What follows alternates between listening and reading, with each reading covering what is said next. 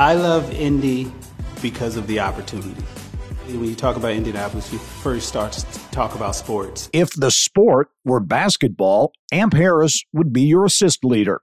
He has a knack for tapping into the lives of elite professional athletes, their backgrounds, their stories, to share their experiences to help put young people in a winning position. A lot of us come from humble beginnings ourselves, and so you just want to encourage the kids to just push forward and just fight for your dreams. Colts great Robert Mathis, one of the big horses in AMP's annual celebrity charity basketball tournament, where kids are the name of the game. You have to be able to show these young boys and girls that people that look like you come from humble beginnings like yourself, but they stayed in the struggle and they continue to fight. And now you're looking at someone like me who is, a poster child, I like to call myself, for hope and love. Amp Harris, an Indianapolis native who wears a lot of hats, community activist, business marketer, and event promoter, a Hoosier with a servant's heart. My guest this week on the Business and Beyond podcast.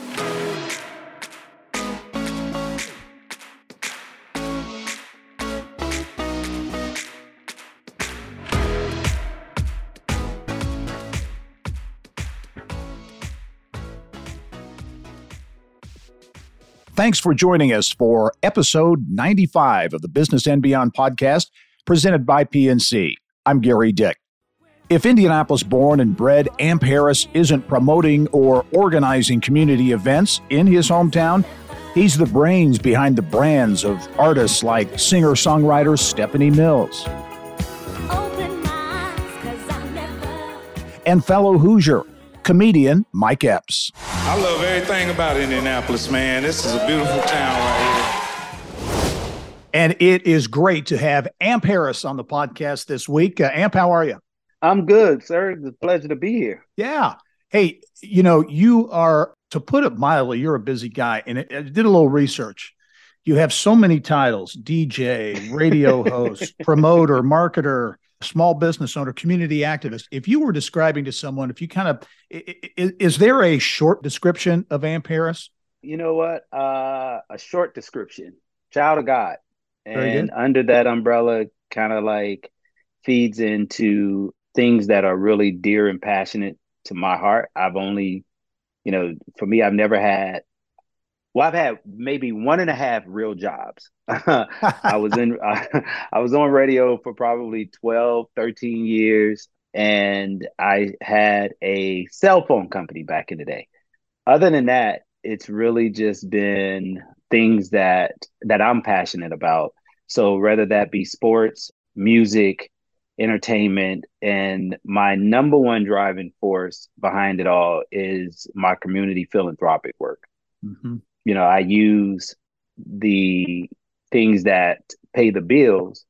I've figured out a way to use those things, those assets, and my relationships and what I call magnets to shine a light on my community activist work. You are passionate about giving back to community. As you mentioned, the Saving Our Youth celebrity basketball game with Reggie Wayne turned into, quite an event. And I think the name says a lot about you, Saving Our Youth. Talk about that and your passion for community, but also youth and young people. And the funny thing is, Reggie Wayne is the most recent celebrity that has been attached to it, but it actually started close to 30 years ago. And it was an event that I put together with Vivica Fox. The event was at that point, it was just, again, something that was on my spirit. I wanted to utilize what I thought youth would gravitate to. And that's why I call it my magnet. So the celebrity basketball game aspect is really the magnet, the topic to get to the issue. And so what I wanted to do was utilize that celebrity. At the moment was Vivica Fox. And I called it the Vivica Fox Hollywood Weekend in Indianapolis. And I did the very first year at North Central High School. And then after that, it morphed into something where I brought on Haywood Workman, because he and I used to have a business together back in the day called You Would Too. and Haywood working to play with the Indiana Pacers. So hence, again, the magnet. And then once Haywood left or got traded, I went to Edgerrin James. And then it was the Amp Harrison, Edgerrin James saving our youth celebrity basketball game. Then came Reggie once Edgerrin went to Seattle. But what it really is about and how I utilize, again, my relationships, those are all the topics because I know young people gravitate to those titles, those names, those images, the likeliness of those kind of people.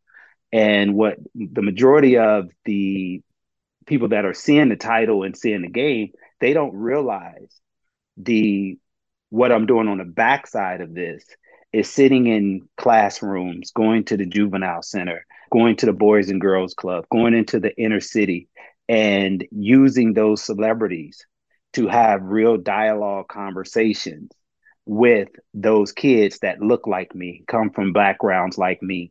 No matter if you're white, black, or purple, you just come from humble beginnings. But I now use the celebrity to tell a story about, because a lot of them come from those same environments. Now we sit down and we don't talk about basketball. We don't talk about movies. We don't talk about music. We literally talk about life. That's the saving our youth part of it. Yeah. So the celebrity basketball game was for people like yourself to come in with the media cameras and highlight that. In the meantime, I'm able to use that as myself to show kids that you can become a pro at something other than an athlete, other than a music person. But you need to understand this didn't just happen for these people that you idolize. They too come from broken homes, single parent homes, low income homes. Now you can hear the real story and the real side of where Edgerrin James came from, where, Paul George came from, where Kevin Hart came from, where Mike Epps came from. So that's the real backstory to the Ampere Saving Our Youth celebrity basketball game. Yeah. And when you talk to young people who face challenging backgrounds, futures, you talk with validation because you grew up, you had a tough childhood. Talk a little bit about that. And I'm sure that tough childhood really has defined you as a person. Yeah, and that's the key. I think a lot of we live in such a society now, especially with social media, that it's driven by images. And it used to be, what we used to hear, because that's where we would get our information from. Now it's what we see. And because of what we see, that has jumped in the front of what we hear. And so as a child growing up, I was fortunate. I was the youngest of 8. I grew up in a single parent home. My mother did everything she could to protect us. I grew up as a God-fearing young man. I grew up with ministers and preachers throughout my entire life. But my mother have always instilled in me is not what you have, is what you do with what you have. And I don't know. I mean, I think it clicked in me when I was maybe 13 or 14. And well, I ain't gonna say I think, I know it did, because at that point, I went through a really tragic situation where I watched, well, I didn't really just watch it, but it just happened in front of me. My stepfather shoot my brother in the head, and my brother died basically right in front of me. Wow. This is a 13-year-old boy. So, and I used to couldn't even talk about it without breaking down. And so I learned to face my fears. And as I got older, I am a very faithful person. And I believe that, again, I was the sacrificial lamb because I come from a broken home where there was drug dealers and, drug users and the things that in the Black community, well, in every community, people grow up in those environments, but it never touched me. I don't smoke, I don't drink, I've never been arrested. So I looked at myself as you've been given this platform when people said that you should be broken because of the tragic situation that I saw. And that was just one of many, but that was the one that I think in my brain, it put me in a place where I said, even as a, grown up in this day and age, I ask myself every morning, God, why me? whatever that is. And so I think that my purpose is greater than the titles that people give me. And they don't understand that it has nothing to do with me. I am just a vessel to get out here and stand 10 toes in the sand to be a beacon of hope for that young boy or girl who feels like my life is over because my daddy ain't in the house. My life is over because my family members stay in and out of drugs. My life is over because, I didn't go to college. People think I got like a master's degree because I've been able to sit in so many rooms. But even in that, so I try to let myself be used in the most humble way with the biggest and brightest light that is shined upon me. Yeah. What do you think kept you from turning to the streets? It would seem that would have been a pretty easy path for you to go down, but you didn't. You chose the right path. Why do you think that is?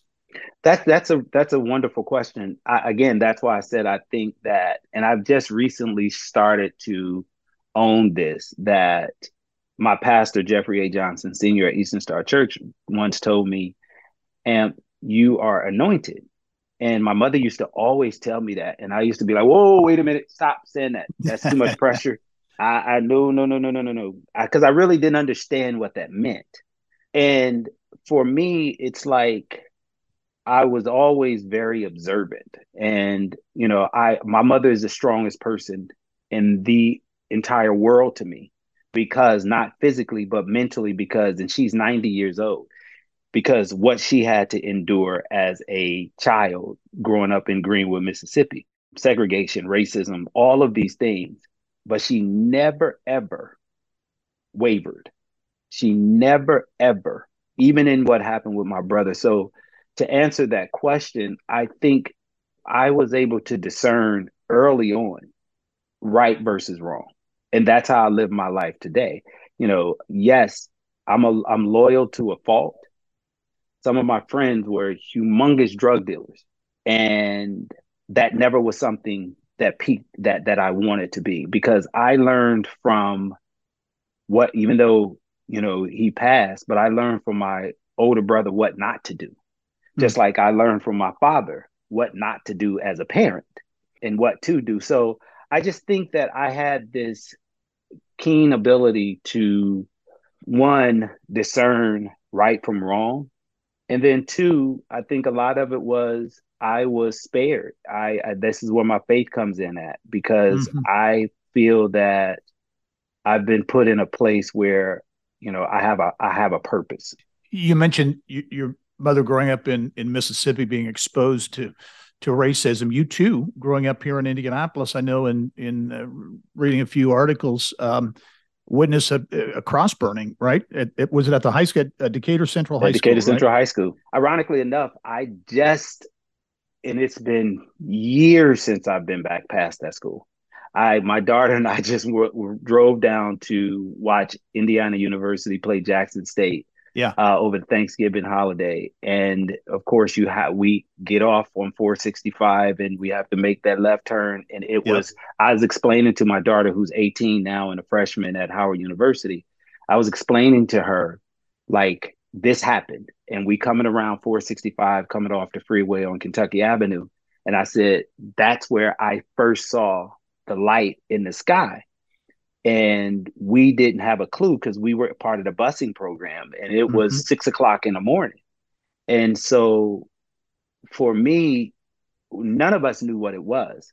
But the moment we pulled on the campus of Decatur Central High School, you could see this perfectly carved out cross burning.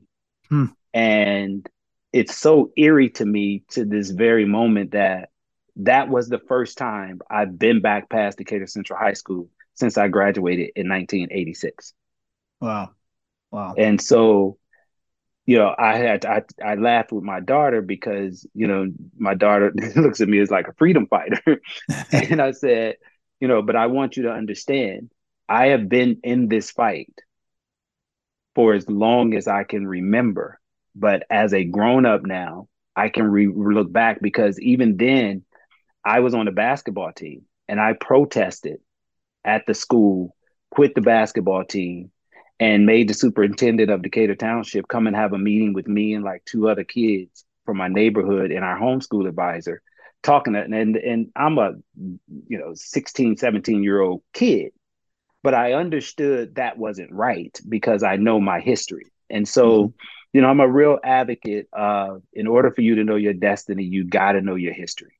So for me, and knowing in what I call the George Floyd movement, hearing my mother tell the stories, because she never really shared what she went through.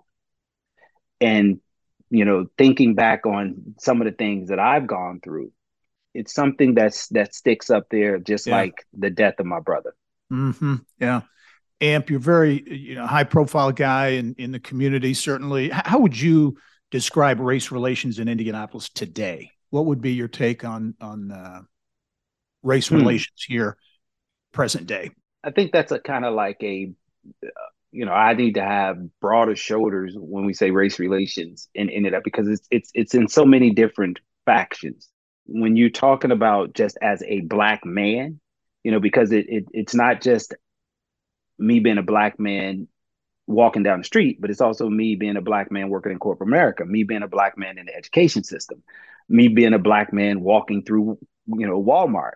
Race is something not just in Indianapolis. I think, again, because like I stated, starting this conversation, images rule our world. Whether if you're in New York City, a Democratic state, if you're in California, a Democratic state, or if you're down south in Alabama or Mississippi, a Republican state.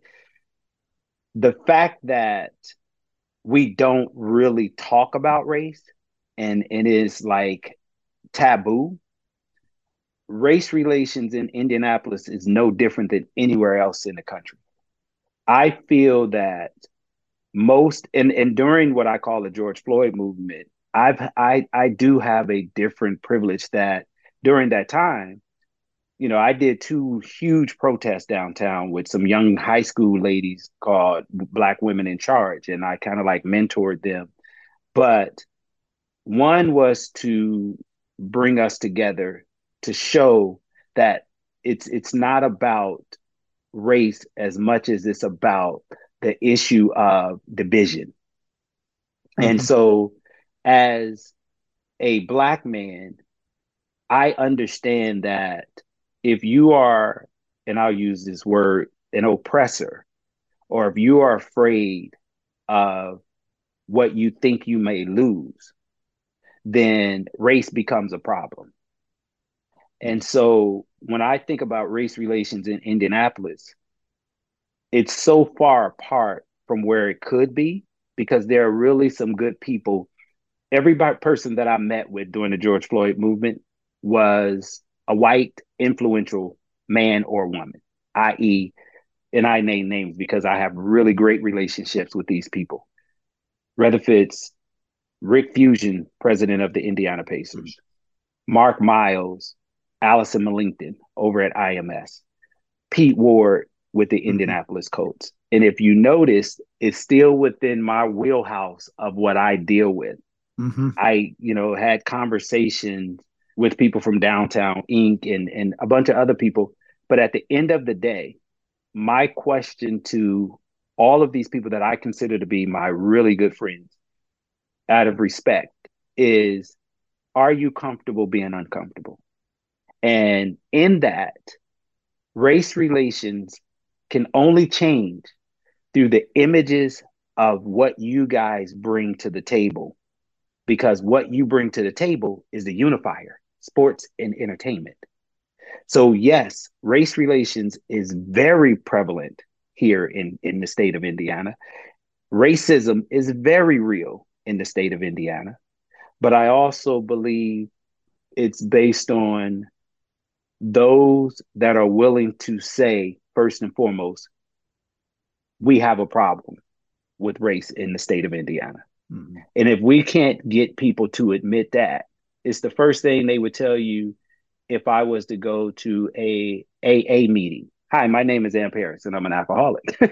Why can't we say, hi, my name is Amp Harris and I believe that racism is prevalent? If we can't get to that point of it, we can hire every minority and put a department together in every major corporation. But until we start seeing Black people in key positions with intention, race issues are going to stay the same because all we're going to do is peddle the same information and show the same images. Much more with Amp Harris when we return. Talk about growing up in Indy, his success in the entertainment world, and much more when the Business and Beyond podcast returns.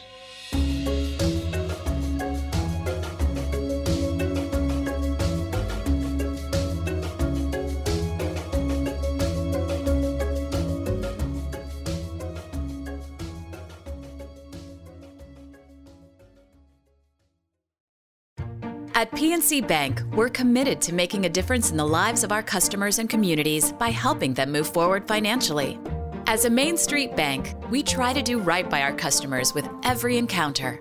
Our local teams offer personalized financial advice to help guide you in making the best decision. We're proud to be part of your community. PNC Bank. See how we can make a difference for you at pnc.com. Copyright 2022, the PNC Financial Services Group, Inc., all rights reserved. Welcome back to the Business and Beyond podcast presented by PNC. My guest this week is DJ, radio host, community activist, promoter, marketer. Got a lot of titles, a very high-profile guy in Indianapolis, Amp Harris. And Amp, you're a worker. I mean, you have a lot of different jobs. You stay active. And I know doing a little research, music very important to you. Were you DJing at the age of 13? I started, yes. I grew up in a music family. I used to play drums when I was younger. My brother was a musician. My sisters were singers. So it was in our family. And I just always gravitated to music. And then, I spent a lot of time in New York as a younger kid. And so I picked up on a lot of different things. So I started DJing at the age of like 12, 13. And it's just something that just organically happened. And from that, I worked here in Indianapolis with Tony Lamont, who is a longtime radio guy, Thomas Sparkle Sox Griffin, longtime radio guy that was on radio. And it wasn't something, I used to DJ with those guys, and I was just a club DJ. And I became really popular because I would infuse a lot of my East Coast New York experiences and bring them back to Indianapolis. So I stood out a little differently than a lot of other club DJs. And I was DJing in over 21 clubs when I was 16, 17. I used to play basketball at Decatur Central, catch the bus and, from Martinsville back to Decatur Central, a bus from Decatur Central back to 30th and Broadway. and then, that after that, go DJ in a club for under 21 parties. And that was kind of like my theme. And that's where I was able to influence, young kids and teach them how to act in clubs and so forth. So that, I started my Amp Harris production company in 1993. And then I became a promoter, and I was promoting comedy concerts at Market Square Arena, the Murat Theater, people like Martin Lawrence, Public Enemy, Salt and Pepper, you name it. I was doing it. And I was young. I was in my 20s then. And then, they asked me, I never wanted to be on radio. That was never one of my dreams. They asked me to start a mix show on WTLC, which is what got me into it. And the show became so popular. They actually still do it now on WTLC. It's called The Basement Party. And they do it on the weekends. And so I started that. And it just kind of like everything just started happening. And that's why I said, it's just a gift. And I'm thankful that I've never really had to, because I don't write anything down. I don't create a business plan. I didn't. And that's what throws a lot of people off. I really believe that I am led to be where I'm at. And I don't have to conform, if I may, because organically I kind of did this my way. And so, from the relationship side of it, I started with professional athletes and I hate the word title management because I only officially manage one person now, and that's this legendary artist by the name of Stephanie Mills now, currently. But I've been impactful in the careers of Mike Epps. I mean, just locally, not national people. I could name some, but like locally, Mike Epps, Edgerrin James, Reggie Wayne, work with Peyton Manning, did stuff with Andrew Luck. All of these different people, the Indianapolis Colts, the Pacers, Indiana Black Expo, UNCF, and it's just something that organically just happened. It's hard for me to even talk about it because most people have a blueprint of how they got to where they are. Right. I really don't. Well, to me, I think you have been successful in cultivating those relationships with high profile people because, and again, I know in reading some articles, Mike Epps, as an example, the great entertainer, says he gets as much, from you positive wise benefit from your relationship. And I think that kind of feeds on itself. It's something very positive. And that's the other thing about you, Amp, that I noticed. You've got a positive attitude, so there's so much negativity in the world, social media and the entertainment business, all those things. You bring positivity to the table, and based on the challenges you had as a youngster, you think you could be a bitter guy, but you're not. No, because I learned, again, that's why I say my mother is the strongest person that I know, because all the trials and tribulations that she has endured, mine doesn't even compare. But what I can do is see that she is somebody that never allowed the worst of the worst to define her. And so I live a mantra every day that I live a stress-free life. Not to say that I don't have issues like all the rest of us, but I don't let those stresses define me. I'm a firm believer as a faithful person that whatever is meant for me, good, bad, or indifferent, is for me. And, I used to challenge myself on that years ago. So I don't know how, and I have these conversations with national people all the time. And they say to me, man, you're always smiling, you're always this, you're always that. From a positive side, like, how do you do that? And I think it's a mindset, to be honest, it's a mindset that I tell myself things that I can't control, I don't let them control me. And someone else's emergency isn't mine. And then the last thing and the most important thing is self-love. I am really big on, I'm in love with Amp Harris. A lot of times what we do is we fall in love with the other, whatever the other is, the job, the woman, the man, the golf club, the liquor, the whatever it is. And I've learned to be okay with me. When people talk about mental health issues, I'm a big advocate of speaking about mental health because I know what I went through mentally. I shouldn't be able to stand and have these kind of conversations. But what I know that I've had to put myself through to get to this space is looking myself in the mirror and asking myself, good or bad, what part did you contribute to that situation?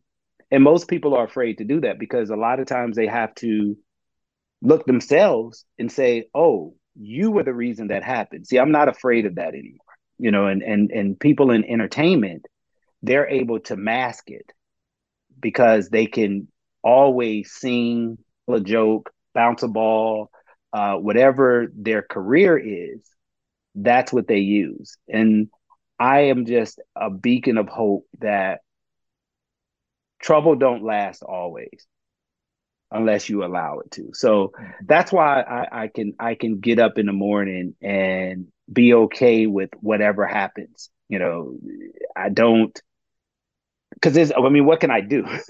Ultimately at the end of the day, it's like sit there and cry about it, or you can fall down, truly get back up. And I always tell people, it doesn't matter to me whether if you a believer in faith in God, find you something that you can believe in that influences your life in a positive way. That's all that matters to me. The high profile people you mentioned, and there are numerous ones that you can call as friends. Are there characteristics that in your interactions with entertainers, athletes, and others, do you take away any particular characteristics that these high profile, again, entertainers, athletes have? It's all, and it's not, I mean, let me expand on that part too, because it could be it could be the faith-based preacher. It could be the drug dealer. It could be the politician. It could be the president of a Fortune 500 company. I look at them all the same. And what I am keen on is spirits. Someone once told me I attract wounded people, and I laughed because I'm like, oh, snap. That's a great assessment of me, because I'd never thought of it that way. But then it also makes sense because of what you're pointing out in terms of, me always being happy or always being positive. That would make sense that I would be, those kind of people would be drawn to me. And I get asked this question all the time. What do you do to make those kind of people like you? And I'm like, is that like a backhanded compliment? Or like, why do I have to do something? Why can't I just be me? And I said, ultimately, that's what I do. I've learned to respect me before I like them. And I don't care how much money you have, what your accomplishments are. If you are a bad person with a bad spirit, you can go do whatever you want. I'm fine over here by myself. And I tell them that, like, I'm okay without having stand next to the biggest celebrity in the room. So yes, there is, I think, and this is something that I've had to learn to be okay with, that I have a discernment of good versus bad. That's the word that I was looking for earlier to describe why I was able to stay away from the bad things. And a lot of it is prayer and luck. Being in the right place at the wrong time happens a lot of times. But yeah, it's really based on a person's spirit with me. It doesn't matter, because a lot of my real friends, they retire. And what you tend to see is once those people retire, the people that are around them, that relationship ain't the same, because there's always a give and take a part of the relationship. And if you don't have anything else to give me, I'm going to the next one. Mm-hmm. And see, I'm just not like that. I'm a loyalist. Well, Ann Paris, you have worked very hard to build a really great brand in our community. And importantly, you've given back to community in so many ways. So really do appreciate you taking the time to join me on the podcast. And again, really appreciate all you do for Indianapolis and Indiana as well. Thank you, man. I appreciate you having me. And if those that want to, participate or support Ann Paris, go to my foundation website, which is annparisfoundation.org. And you'll see just a snippet of some of the stuff that we do. Perfect. Ann Paris, my guest this week on the Business and Beyond podcast. Really appreciate you joining us as well on the podcast. It's a weekly conversation with achievers in business, sports, entertainment, and beyond. And you can download all of our episodes and get Indiana business news 24/7 at InsideIndianaBusiness.com. I'm Gary Dick. Thanks for joining us. We'll see you next time.